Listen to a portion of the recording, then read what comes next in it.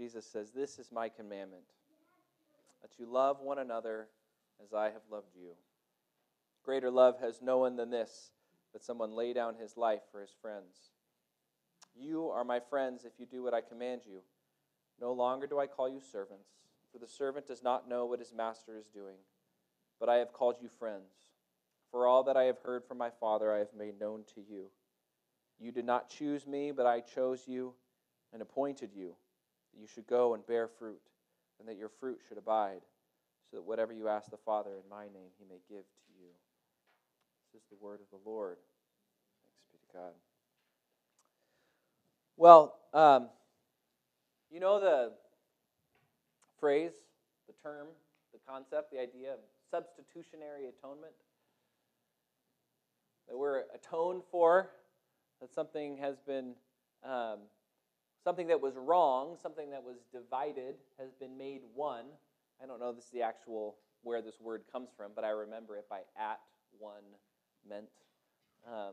Something that was divided or separated has been made one again. And in Christian theology or in Christian thinking, this happens because of a type of substitution, right? Because someone goes and receives something on our behalf. You can see where this would come in, right? That Jesus suffered so that we don't have to.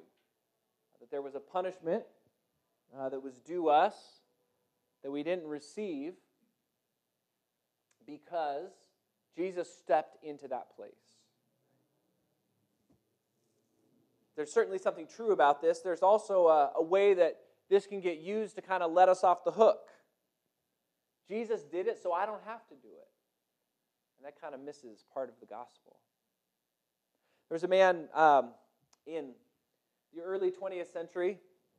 He's a Polish man named, I'm going to mess this up, so if you speak Polish, I deeply apologize.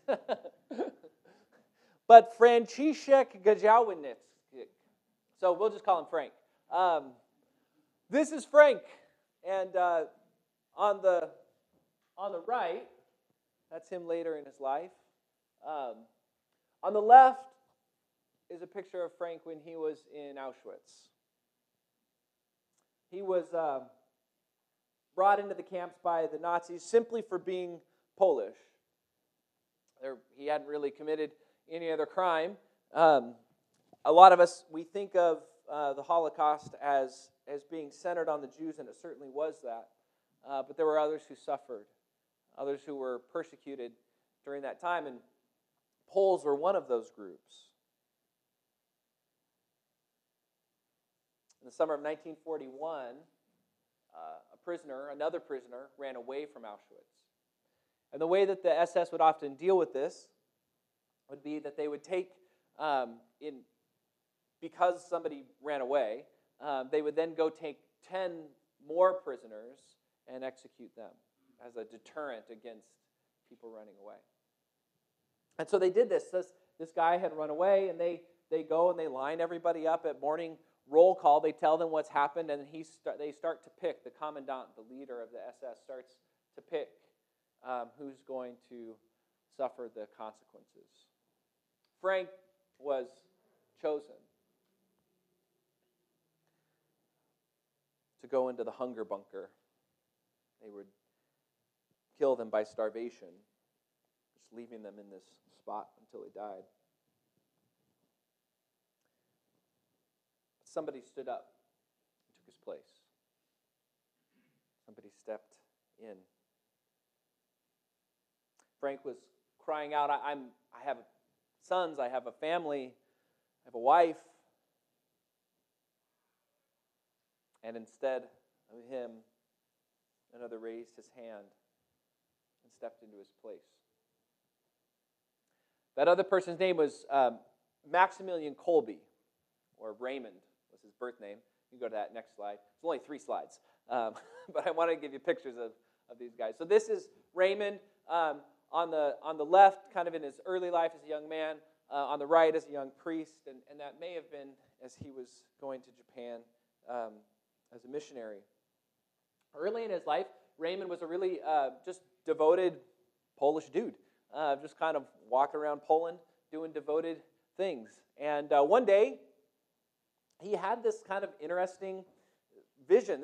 He's pretty young. I think he's 13 or 14 at the time. And he has this vision, and he's offered these two crowns. One was white, and one was red. The two crowns kind of represented these two ways that his life might go. He might receive this sort of glory of purity, of that kind of living a pure and a holy life. That was the white crown. The other crown was red as a kind of an offer of a life of sacrifice and suffering and martyrdom. Red for the blood. And he could have chosen either of those crowns, but instead in the vision what he says is, I want both. Give me a life of purity and a life of sacrifice. And on first reading, it's kind of like, this is a little greedy, man. Like, just take one. Like, you're being offered one. One will be plenty, I promise you, right? But young Raymond, who became Maximilian later in his life, was kind of a maximalist in that way. He wanted more. He was the kind of guy who says, like, yeah, if this is good, then also give me this other thing, right? You might call it a sort of godly greed. I want to be generous, but in addition to being generous, I also want to be patient. I want to be brave, but in addition to being brave, I also want to be wise. I want to be as like Christ as I can possibly be. Christ, who was fully pure and who was fully martyred, gave his life for others. I want to live a life that is as much as like Jesus' life as I can. And as he grows up and leaves this vision, he lives a life of prayer and of service and of sacrifice. He was Catholic, like a lot of folks in Poland, and so he eventually becomes a priest and a Franciscan. Franciscans known for taking a few vows. Poverty, right? That they have no personal belongings. Everything they have belongs to someone or something else. Which is a lot. It's a lot. Chastity, giving up a life of family, right? And instead saying, I'm going to be devoted to the life of the church. I'm going to be devoted to a life of service, a life of mission, taking vows of obedience. And as well in the Franciscan order, oftentimes what they would do is they would say, I promise not to live anywhere for too long. This is part of the vow of poverty. Because even if you don't own a place, I imagine if you've ever rented a place for 3 or 4 or 5 or 10 or 20 years, you start to get a little possessive of it, right? Even though you don't actually have the title, but it feels like yours. You've been there long enough, right? And so what they would do is often they'd kind of pick them up and move them just so they didn't put down roots.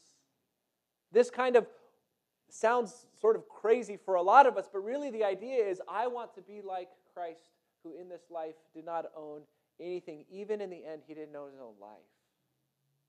In the end, he was even willing to give that away. And he didn't have that sense of possessiveness, of acquisitiveness. He goes and serves a mission in Japan, founded kind of a city, a sort of a small city, a monastery in Japan. And as I read about his life up to this point, there's just something, he's one of those people who lives like spiritual things are actually true. You know? Like a lot of us, and I'm included in this, like we believe the stuff, right? And if you ask us straight out, we're like, yeah, of course that's real. Of course that's true. But like at the end of the day, when it comes down to it, sometimes don't we make decisions? Don't we reason? Don't we have a kind of logic that doesn't actually treat spiritual things like they're true? Don't we often get to a place where it's like, well, I need to make this decision for my financial security, or I need to make this decision for, my own, psychological well-being. And please, be financially secure. Have psychological well-being. But there's also something greater than both of those things. Those are not ultimate goods. Raymond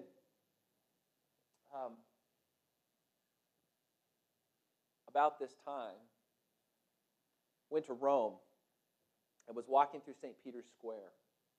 And as he was walking through St. Peter's Square, he saw a demonstration on the far side of the square by Freemasons, which I don't know if you know much about Freemasons or not. They've got a little sticker on the back of the car, and I think you can even get a license plate or something if you're a Freemason.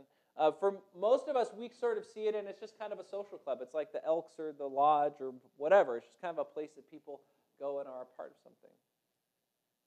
But Colby knew that there was a threat there. And as he's walking through St. Peter's Square, he sees this demonstration of Freemasons. They actually had a banner out, and they had twisted a sort of classic Christian picture, which is Michael the Archangel.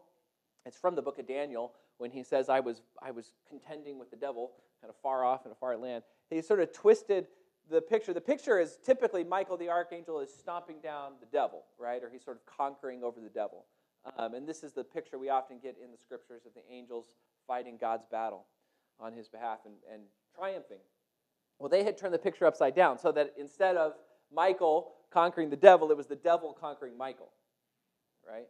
And he sees this, and he's just kind of livid. The Freemasons were gaining sort of traction in Europe, and this is that like interwar period in between World War I and World War II, and they were finding a way to basically discredit. They're using mass media, the radio, and all this stuff that's starting to come out, saying, how can we discredit the church?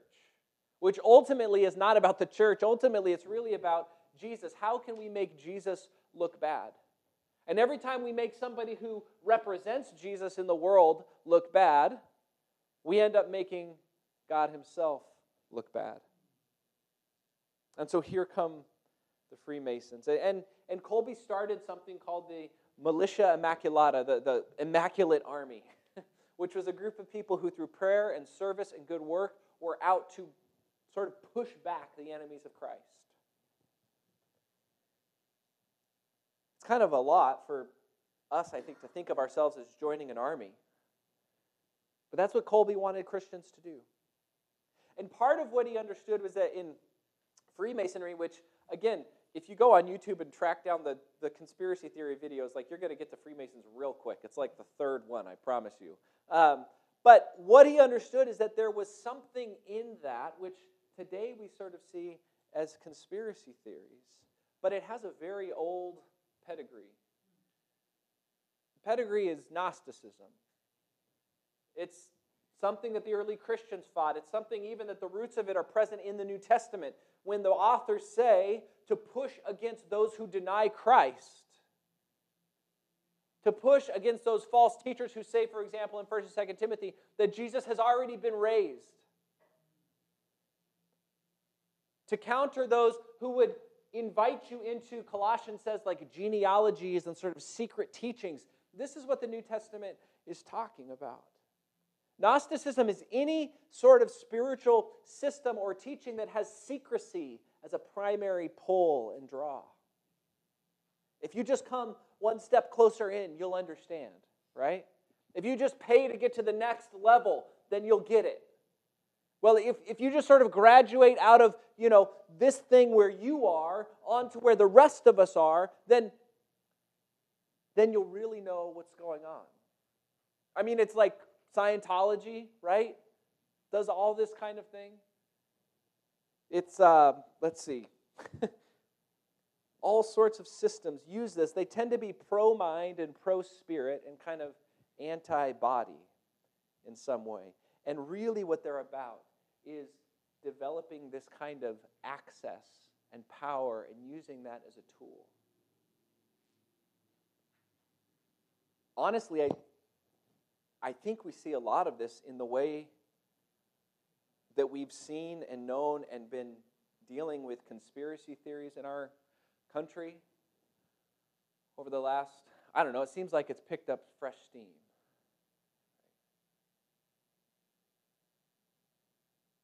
The sorts of things that say, if we could just follow that Reddit thread, or if we just had access to what was really going on in that pizza parlor. Or the kinds of things that have resulted in violence. I mean, just in the last month.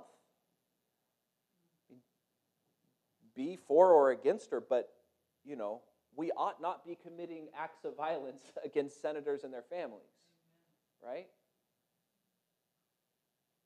Those kinds of things do create this sense that if I could just get the real information, and if there weren't a cabal of people who were holding back the real information from me, then I could know the truth. And the pull of it, the draw of it, is this kind of Gnostic tendency to want to get to the secrets. There's somebody out there with secret knowledge. There's somebody out there with truth. And we've got to be careful, because what that ends up doing, and I don't know if you've noticed this, it ends up dividing the church. It ends up pitting Christians against Christians. Those who are on the in, those who get it, those who have sort of taken what it takes to understand that system, and those who are in sort of the conventional bucket. And it pits Christians against each other. It pits churches against each other. It pits families against each other, for sure.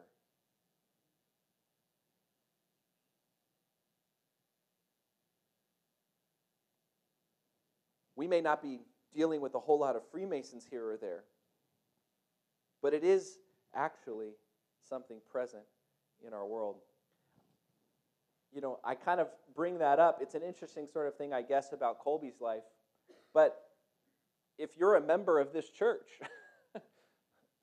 there is a line in our manual, actually, that says, I won't belong to any secret societies, such as the Freemasons. It's a really interesting line to me, because I just don't think about Freemasons unless Dan Brown is writing about them in some novel, right? And yet it's there, because we have this tendency as humans to want to try to create systems and orders of power. But the tendency and the pull of the gospel is to turn all of that upside down. The gospel doesn't keep secrets. The gospel's not about darkness and shadows. The gospel's about light and truth and openness. Right?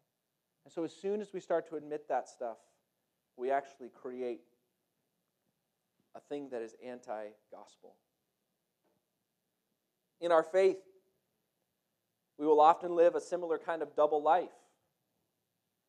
We may not belong to a secret society, but sometimes we come to church and we perform church, right? We put on the face. We do the things. And then we go home and it's like, glad that's over, right? I have like 6.5 days to just be me. And I hope that that's not the case, but it does sometimes happen. So what's the goal there? The goal is not to sit and judge people, because sometimes fake it till you make it is a real thing, right?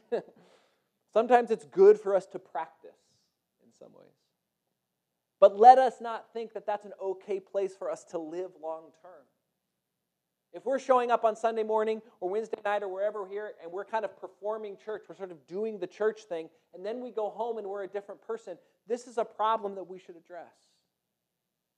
It's so critical that when we go home and we kind of let our hair down and whatever, we relax, that we still find a Christian there. That we still find somebody there who believes that Christ saves them. We still find somebody there who wants to be close to God.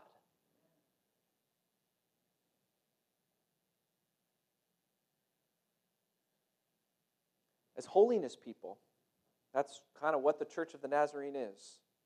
We are convinced, just like Colby was, that our faith, that our life in Christ is the truest part of who we are. And we want to be a people, we want to be a church that is not loved or engaged in because it's good for your social life. Right? We want to be a church and a place where there's no divided loyalties, where there's no divided spirit, where there's no sense of like, I kind of do this, but again, then I've got this part of my life that's a secret that I don't want people to know about. Instead, we want to be the kind of place that says, bring all of who you are. And we already assume some of it's messed up. Like we already assume some of it's broken. I assume that all of you here have very imperfect parts of who you are, just as you should assume that about me. But the other assumption, the more fundamental assumption, is that Christ seeks, knows, wants to love us in the midst of all of that. That there's no secrets hidden from the Lord, and that he still loves us more than we could ever love ourselves, and more than we could ever convince somebody else to love us. 1 John, the epistle, the letter that Marcy read from today, is kind of famous for a lot of reasons. One of the reasons it's famous is holiness people, John Wesley, folks in the Church of the Nazarene, others love this letter. And part of the reason we love this letter is because it doesn't pull punches. It says really intense things like, if you hate your brother, you might as well just be a murderer, okay? If you have bad feelings about the people in the chair across from you, just pack it in and submit to a life sentence, right? It says really intense things. It's like you're in or you're out. There's light or there's dark. There's love or there's hate. And in the letter of 1 John, there's no gray in between. And I'm like a postmodern person. I want gray. I want to sort of slowly grow and develop. And John's just no, none of that. You're in or you're out, light or dark. It's really intense. What's he saying in all of that? Is he saying that there's no growth in Christ? Is he saying that people don't slowly or gradually wake up to the full truth? No, I don't think so. I think what he's saying is that we as Christians must not allow ourselves to just perform this idea of love and get ourselves off the hook of today I'm just sort of trying, but maybe next week or maybe next year it'll be okay. We don't get to just sort of slowly shade into faith in Christ. Love must become who you are. That's the call of Christ. That love would become all of who you are, and that everything you do would be born out of that love. And so for Kolbe, militancy, intensity becomes a marker. In fact, they even said when he was in Auschwitz, you couldn't tell he was a priest. He didn't have a collar. He wasn't wearing a robe. Everybody was dressed the same. Everybody was starved the same. In fact, he was starved a little extra because he suffered from tuberculosis for most of his life. But they said you could tell that something was different about him because of the intensity in his eyes. Just what was in his eyes.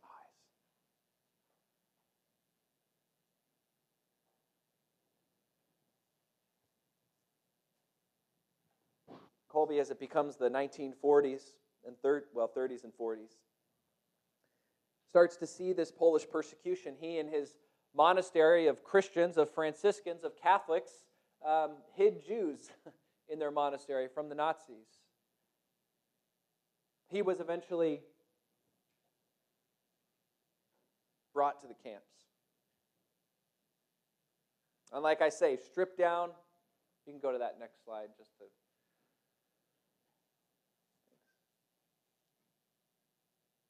stripped down and brought into that space. The Holocaust, which we all know about, was not unlike, I can hardly say this word, King Ahasuerus. It's like there's not enough consonants in that word. There's way too many vowels, Ahasuerus. King Xerxes from the book of Esther, right?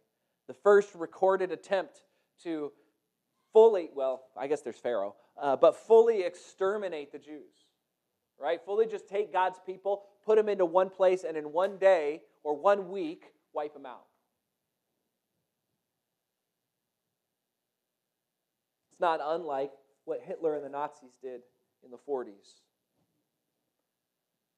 But evil like that, wickedness like that, horror like that doesn't stay contained, it spreads.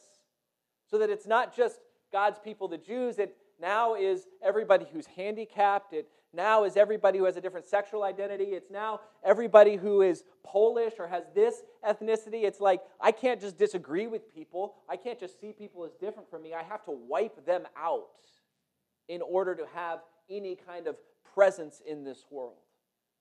And that kind of wickedness and violence really cannot stay contained or confined.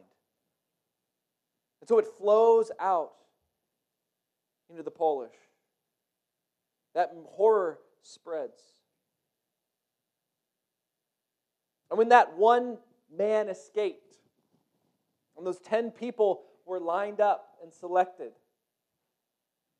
and Frank says, but I'm a family man. I have kids. I have a wife. Kolbe steps out and volunteers. And he volunteers with the words, I am a Catholic priest. Because he knows that that's a death sentence. Because he knows that if he identifies himself as a Christian, and not just a Christian, but a member of the church that has stood up to Hitler, and not just a member of that church, but one who represents and has a kind of leadership in it, he knows that he'll become a target. But the commandant, the person leading this, simply could have said, this kind of thing went on in the camps all the time. He easily could have said, okay, well now 11 people are going to go starve. Like, he didn't have to take this exchange. He didn't have to take this substitution, and yet for some reason he does. And he allows Frank to go free. Well, to go back to the camps.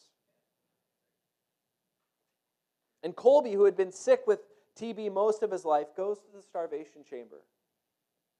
And he sits in there for 2 weeks, which in itself is kind of miraculous. They're already starved up to the point where they can barely function.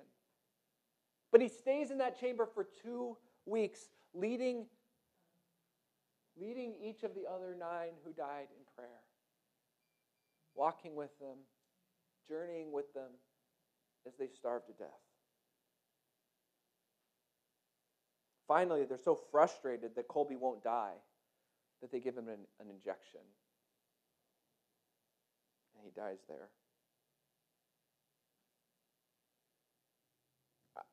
It's just so close to what Jesus says, right? Greater love has no man than this, that he lay down his life for his friends. And yet it also reminds me of what Paul says in Romans 5. For one will scarcely die for a righteous person, though perhaps for a good person one would dare even to die. But God shows his love for us in this, that while we were still sinners, Christ died for us. And I think the question as we look at Kolbe's life, and hopefully as we look at our own life, is do we have that kind of love? Do we have the kind of love most of us, I think, do, that we would die for somebody that we loved, right? Especially if they have our genetic material. Someone in our family. Some of us might die for people for someone we respect, right? But for a righteous person, would you stand up and sacrifice yourself to die for somebody simply because they are righteous? How about a good person? Somebody who does good things. Would you sacrifice yourself for them? But Kolbe pushes it further. Would you sacrifice yourself for a sinner?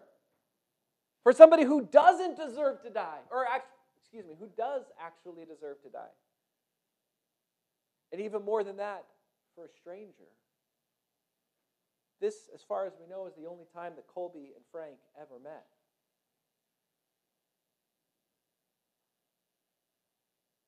This is the kind of militancy that loses itself in the mission for Christ. It starts by taking on something heroic and saying, in Christ, I am actually made to do big things. I'm created to do something heroic. I'm made and created not just to kind of live here and take up resources and die. Right? Not just to sort of exist with the minimal amount of suffering and then kick off into the grave. I'm made to do something that matters. I'm made to do something that will reverberate into eternity. And that doesn't just mean building big buildings or making a big impact. It means doing good, whether small or large, whether hidden or known. It means, like Kolbe saying, I want both. I want a life of purity, and I want a life of sacrifice. I want a life that's good, and I want to lay down my life for things and people that are good. sort of been thinking, I'll confess to you later if you want to know. Maybe it's because of a TV show I've been watching. But I've been thinking about marriage. Indra's judging me hard right now. And in particular, marriage among young people and the way that marriage is getting later and later and later, right? We're sort of, I think I got married at the average, which was like 26 or 27, somewhere in there. And I was sort of right in the middle. And slowly, like, it feels like marriages are getting pushed back. If you get married in your, like, early 20s now, people are like, oh, man, they're young and dumb and don't know what they're doing. But, like, that was normal, right? 22 is, like, not too old to get married. Come on, right? I mean, we are young and dumb and we don't know what we're doing, but what else are we going to do? Like, and I think part of what's behind that is when we have this idea that marriage, because it's a huge lifelong commitment, this idea that marriage is somehow something that you have to be aware of when you throw yourself into. You cannot be aware of it. It doesn't matter if you're 90. You have no idea what is coming your way. Right? You also have no idea what's coming your way with singleness. That's just the nature of life. That's just what it is to live and to try to live a good life. And so we try to get our life all the way into place and have our savings account there and our Roth IRA and our house bought and everything is sort of like just so. And then all of a sudden I can introduce a human person into the picture. Right? I can convince somebody who wants to be a part of this. It's such a twisted view of the life that we're called to. Why? Because it's so boring. That is so boring. Like, we're called to heroism and adventure and something good. And that involves an element of the unknown. That involves something that we can't wrap our head around. And if you're like, I got to get my Wall Street job first so that I can finally have kids, like that, who cares? That's been done so many times. But a good life of people who love each other and are willing to love each other and to sacrifice and to say, look, I'm going to give up something by marrying you, and I don't know what it is. I convinced my wife to marry me. I convinced her to marry me when I was a single pastor living in a town of 2,000 people. It was like 4 hours from an airport, okay? Because she wanted an adventure. And she's been heroic in the midst of it, you know? But that's what life in Christ is. We throw ourselves into something that we don't know, not stupidly, not unwisely, but with the trust and the knowledge that this stuff only works out as we continue a life of faith. And then, once we've embraced the adventure, we kill the passions. This is the 1 John thing. You know, you're going along and you hate your brother. Well, if you hate your brother, if you hate your sister, you're still a murderer. What's John saying? He's saying, don't let that stuff just live in you like it's normal. Sin is not normal. We're not created for sin. We're created for glory. We're created for union with God and with one another. And so when we just let that stuff live and go, I'm only human. I'm only human. No. God built us for perfection and for life with Him. That's what heaven is. That's what life in Christ is, when we don't hold anything back. So we embrace the heroic. We kill the passions. And then we wait for the moment. It's probably the most famous line from Esther chapter 4. Mordecai, Esther's uncle, is trying to get her to go on this reality show to see who marries the king, right? That's what the book's about. It's about it's a beauty competition, and the winner gets this awful husband, right?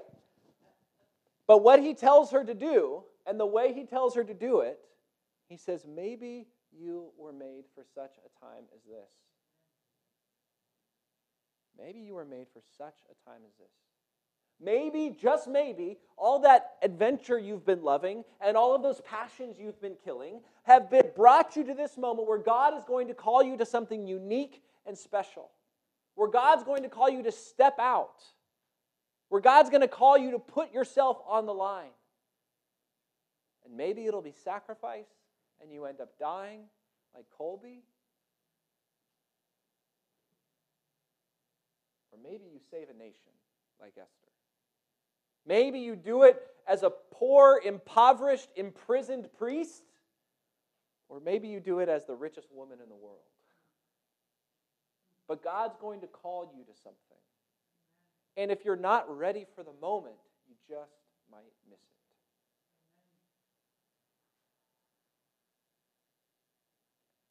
Well, there's one more thing I think we have to say here. That man at the beginning, Franciszek Gajowniczek. I didn't glitch out. That's the best I can do with his name. He says in the camps, I'm a family man, I'm a family man.